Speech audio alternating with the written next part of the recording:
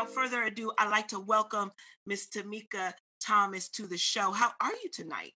I am good, Miss Shawn. Thank you so much for that warm introduction. I appreciate it. And I was when we were talking beforehand, I was saying, it's interesting when people read your bio because they hear the accolades, they hear the all the degrees and all the things that you've done. But what I like to tell people is none of that is what truly qualifies me, right? So what truly qualifies me is the hardships, the things that we don't really put on our bio, the things that, Mhm. sometimes we push underneath the rug because we don't want people to know about it. But I'm an advocate of sharing all of that because I believe that God has turned all of my trials into treasures. And that is what truly qualifies me. It's the molestation that qualifies me. It's me losing a child that qualifies me. It's me having 2 divorces. But if you know me, I say I'm not divorced. I successfully completed some relationships, right? So those are the things that has truly qualified me. The stroke that I had at 32 years old. Come on, that's what qualifies me. It's not the fancy stuff. It's not the degrees or the certificates. Me and Mika both work in mental health. I am a therapeutic behavioral strategist by day and a life coach, a speaker, an author, a mommy of 8 by night. That's what qualifies me. Oh, come through with the mommy of 8 though. Like, like ranging from what to what, Mika? Because you just made my heart stop. Goodness. So I have from 22 to 9. So Wow. I am blessed to be a mother. I'm blended family. So me and my husband together, we have 8. I brought in 3 into the marriage and he brought into 5, but we have all of them full time, all day, every day, except for the oldest. He's in Korea serving our country. Amen. Amen. Well, thank you for his service. And Yeah. I just felt like some kindred spirit here when you was like, I overcame successful relationship because for some reason, especially being Christian, right? And to say She successfully completed some relationships. listen, I've had 2 divorces myself, and so someone after the second divorce, I think someone asked me, "Would you get married again?" I said to the right person on my lunch break. Listen, I believe that I am a good wife. And I'm a speaking it to right. I'm a good wife, right? And so, I would really love to know a little bit about, like, did you do some hard work and everything to go into the current marriage that you're in? Like, how did and you just giving me all types of hope. Yes, Shani, listen, there is hope. Okay, so yeah, I gotta talk to you offline because I know. Listen, yes. So what I like that you said is that you're a good wife, right? So we already know whether we're married, we're single, or even if we're in a bad marriage, we know when we're a good wife. So I knew that I was wife material. Those divorces were labels that I decided to take off. Like, it didn't define me. Those divorces didn't define me, although I absolutely did some hard work because divorces don't just happen with one person saying it quit. It took both of us. It took both of us realizing that this wasn't for us. And I had to realize, why did I keep attracting the same person? It's like a picture frame that's in my house and I take out the picture, but I keep the frame. I'm the frame. You're the frame, right? So I had to realize, okay, something has to change about me so I don't continue to attract these type of men. So because literally my children's father was the same man as my second husband, but just in a different body, right? So I had to realize, what work do I need to do? So I was 6 years single and I did the work. I did the healing work. I did the daddy issue work. I did it. I had to do the work because I knew that I was a wife and I knew that I wanted to have a successful marriage, but I also knew that it took 2. So 6 years of healing, 6 years of self-acceptance, 6 years of forgiveness, 6 years of blessing those relationships. That's why I say I successfully completed them. Like, it is what it is. Me and my children's father, we are great. We are great parents. We just weren't great husband and wife, right? Me and my second husband, that's another story. God bless him. God bless him. You know what I'm saying? But I knew that I had to do the work. I had to do the work. I'm not one to point fingers unless I'm pointing them at me first. Right. Yeah.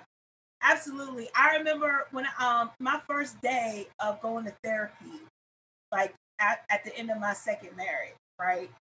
And I sat in that therapist's office and I literally cried for 30 minutes. And she just let me cry. And then she says, and it sounds cliche, but she really did say, so what do you want to talk about? Like, it sounded really cliche because I felt like I was in a TV show, right? And I was just like, I'm tired of getting the same person in a different body. Yeah. And I need to figure out why am I attracting that type of person? Because it wasn't even the marriages, it was the relationships. They were all the same. Right. They were all the same. And then the ones that I could separate, why didn't I didn't even pursue those that I don't have a one that got away. I don't have that. But the ones that were there like quickly, but I just ignored. Like, why did I ignore that? It was all the self-esteem problem. And when people find that so surprising because of all of the other things I was able to accomplish, how do you have self-esteem problems? Child. Listen, Shani, I was on an interview last night. I did a radio interview and I told him what happens is we cover up the healing. When we need to heal, we cover it up with busy. So we become real good at all the busy work. We become real good at that, right? So we know how to multitask like a beast, right? So we know how to take the kids, feed the kids, cook for the kids, do all those things. We know how to book the speaking engagements, do all the things, because really we don't want to deal with us. So we're doing all of that to cover up pain. And I believe, especially what 2020 was, it was like a Band-Aid being ripped off, right? Because we know in the medical field, when you have like a deep wound, a deep cut, and you keep it covered, it will never truly heal. It's not until you uncover that thing. And but the problem is when we uncover it, it starts to ooze. There's pus, there's blood. It's ugly, right? It's a little smelly. And so we want to put the Band-Aid back on to cover it. But now you got to let that stuff air out. And I think that's what happens with so many people. They don't want the airing out because healing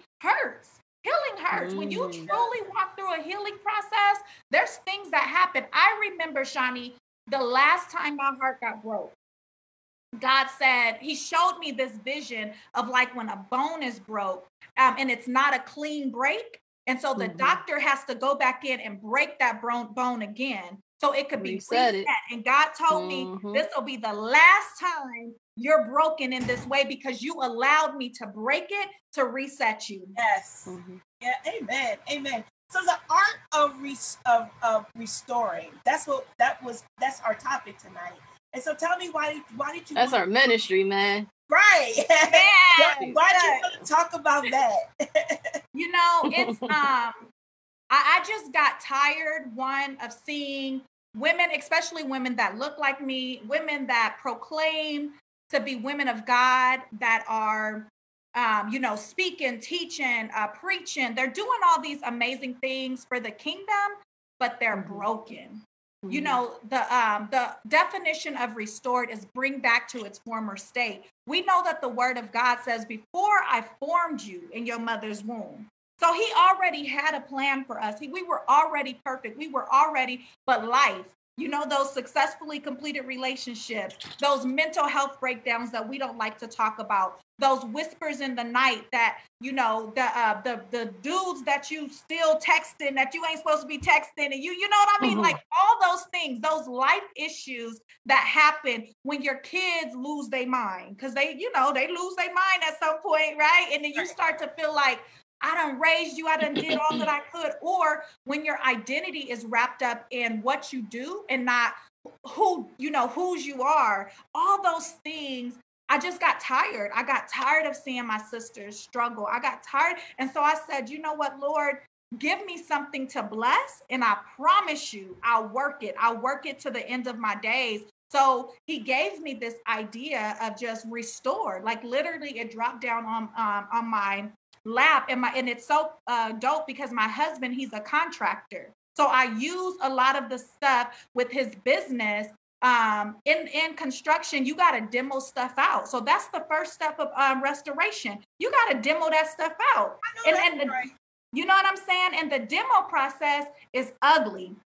It's dusty. You be like, oh, but I still want that window. I still want that. I still want those things. But you have to allow God to be the master contractor and demo all those things out so he could rebuild you. Many of us want those add-ons. So we want the new job. We want the money, the bigger bank account. We want the husband. We want all those things, but our foundation is shaky. It can't handle the add-ons. So that's why we need to go through the restoration process. You see why her name Tamika? You know what I'm saying? It's in the name. Check our credentials. So let's talk about I'm moving all around because I want to fit things in because I know you have a prior commitment, but I want to talk about Tuesdays with Tamika. Like what is that about? And can you share a little bit about that? Yeah, Shani, that is so dope. So Tuesday with Tamika is my company name. And I like to tell people the backstory. So before I became this author and this, inspirational speaker, speaking and doing all these things, I used to go to this continuation school every Tuesday faithfully. They didn't pay me a dime. Literally, I was like on that swipe and pray type ministry, right? So I was like, Lord, I got to get gas to get to these kids. I would bring them snacks, take stuff from my home to feed them when I didn't even have. And I did it faithfully for like 5 years, teen mothers. Every Tuesday, I would come and they would say on the board, the teacher would write, it's Tuesday with Tamika. And the girls would be hyped, like, oh, Miss Tamika, and I would just pour into these girls' lives and I would just inspire them and I would motivate them because, them like me, I was also a teen mother and I know the label again, here we go with the labels. I know what people think about them. And I know, just the shame and the guilt that comes along with that. So I would treat them like they were queens because they are, right? I would treat them so good and I would speak to them. Mika has heard me speak. I don't play. I come with fire like all the time. So that's kind of where it was birthed. It was, that's exactly where it was birthed. And so when I started thinking about my company name, God said, I've already given you the blueprint. Like you've been doing this. You've been doing this work. So just go on and rock out with Tuesday with Tamika. So that's the name of the podcast. That's the name of my company. Because there's something, I don't know where God is taking it, but I'm just obedient. And God says, because you were obedient and you were faithful over that, when nobody saw me in that continuation room with 10 girls, and I still gave to them. And here's the trippy part. Today, those girls are like 25, 30, they're a little bit older. They're contacting me to be my clients. They're contacting me, some of them are nurses and different things. And they remember what I did 10 years ago, 5 years ago. So yeah, that's what Tuesday with Tamika, that's kind of how it was birthed. Amen. And you're multiple author. Can you share what made you start writing? Writing for me, it's cathartic. It is definitely therapeutic. So the trippy thing is this 21-day gratitude journal, 2020, before the pandemic, before everything jumped off, God told me turn off social media. And he does that with me. He'd be like, nope, get off, you done, take a break. And so I turned it off and he said, go look in your closet. I am a journaling freak. Like I got so many notebooks because I don't know, it's a way for me to process. As a young girl, here's a trippy thing, Shani. Like I said, my bio is not what qualifies me. I was put back in school several times, right? So held back, couldn't read or write. It took me until I was 8 or 9 to even know how to write my name, how to spell my name, how to read my name, right? So so I would just write. Like that was my form of like, I couldn't articulate myself. I couldn't express myself. So 2020, God told me, turn off social media, go look in your closet. And I had stacks and stacks of journals. And I have this process that I do every single day. I've been doing it for about 10, 15 years. He said, now, if that's helped you, why wouldn't you use it to help other women? So I began to I produced this journal, and literally God has breathed on it. I've sold over 700 copies to date. That's a blessing. It's amazing. And journals don't really be doing that well, but this, right? People love it. It's 21 days. We know in mental health, we tell clients, we tell them, if you could do something for 21 days consecutively, you begin to rewire your brain. You begin to change your neural pathways. And then this is my baby. This is From Crutches to Stairs. This is my very first book I wrote 6 years ago. And it's 21 stories of just me and my children as a mother, a single mother, going through the struggle, things that I went through, because I realized it happened for me, not to me. See, these things happen for me. They happen for me for such a time as this. Come on, I got that Esther anointing for such a time as this, right? So I understood that I had to go through those things for me to bring women to the other side. And even when I wrote that book, I still couldn't feed my kids. I still was lying to my kids and telling them that I was on a diet just because I only had enough to feed them. And so I wouldn't eat, right? I was still swiping and paying. I was still calling my landlord like, hey, yo, I don't have this money this month. But I just stayed faithful. I'm telling you, consistency. And so with all of that, it birthed several anthologies. It birthed my ebook, Becoming Her, which is healed, elevated, and restored. And then it ultimately, this is my newest project that I am extremely proud of.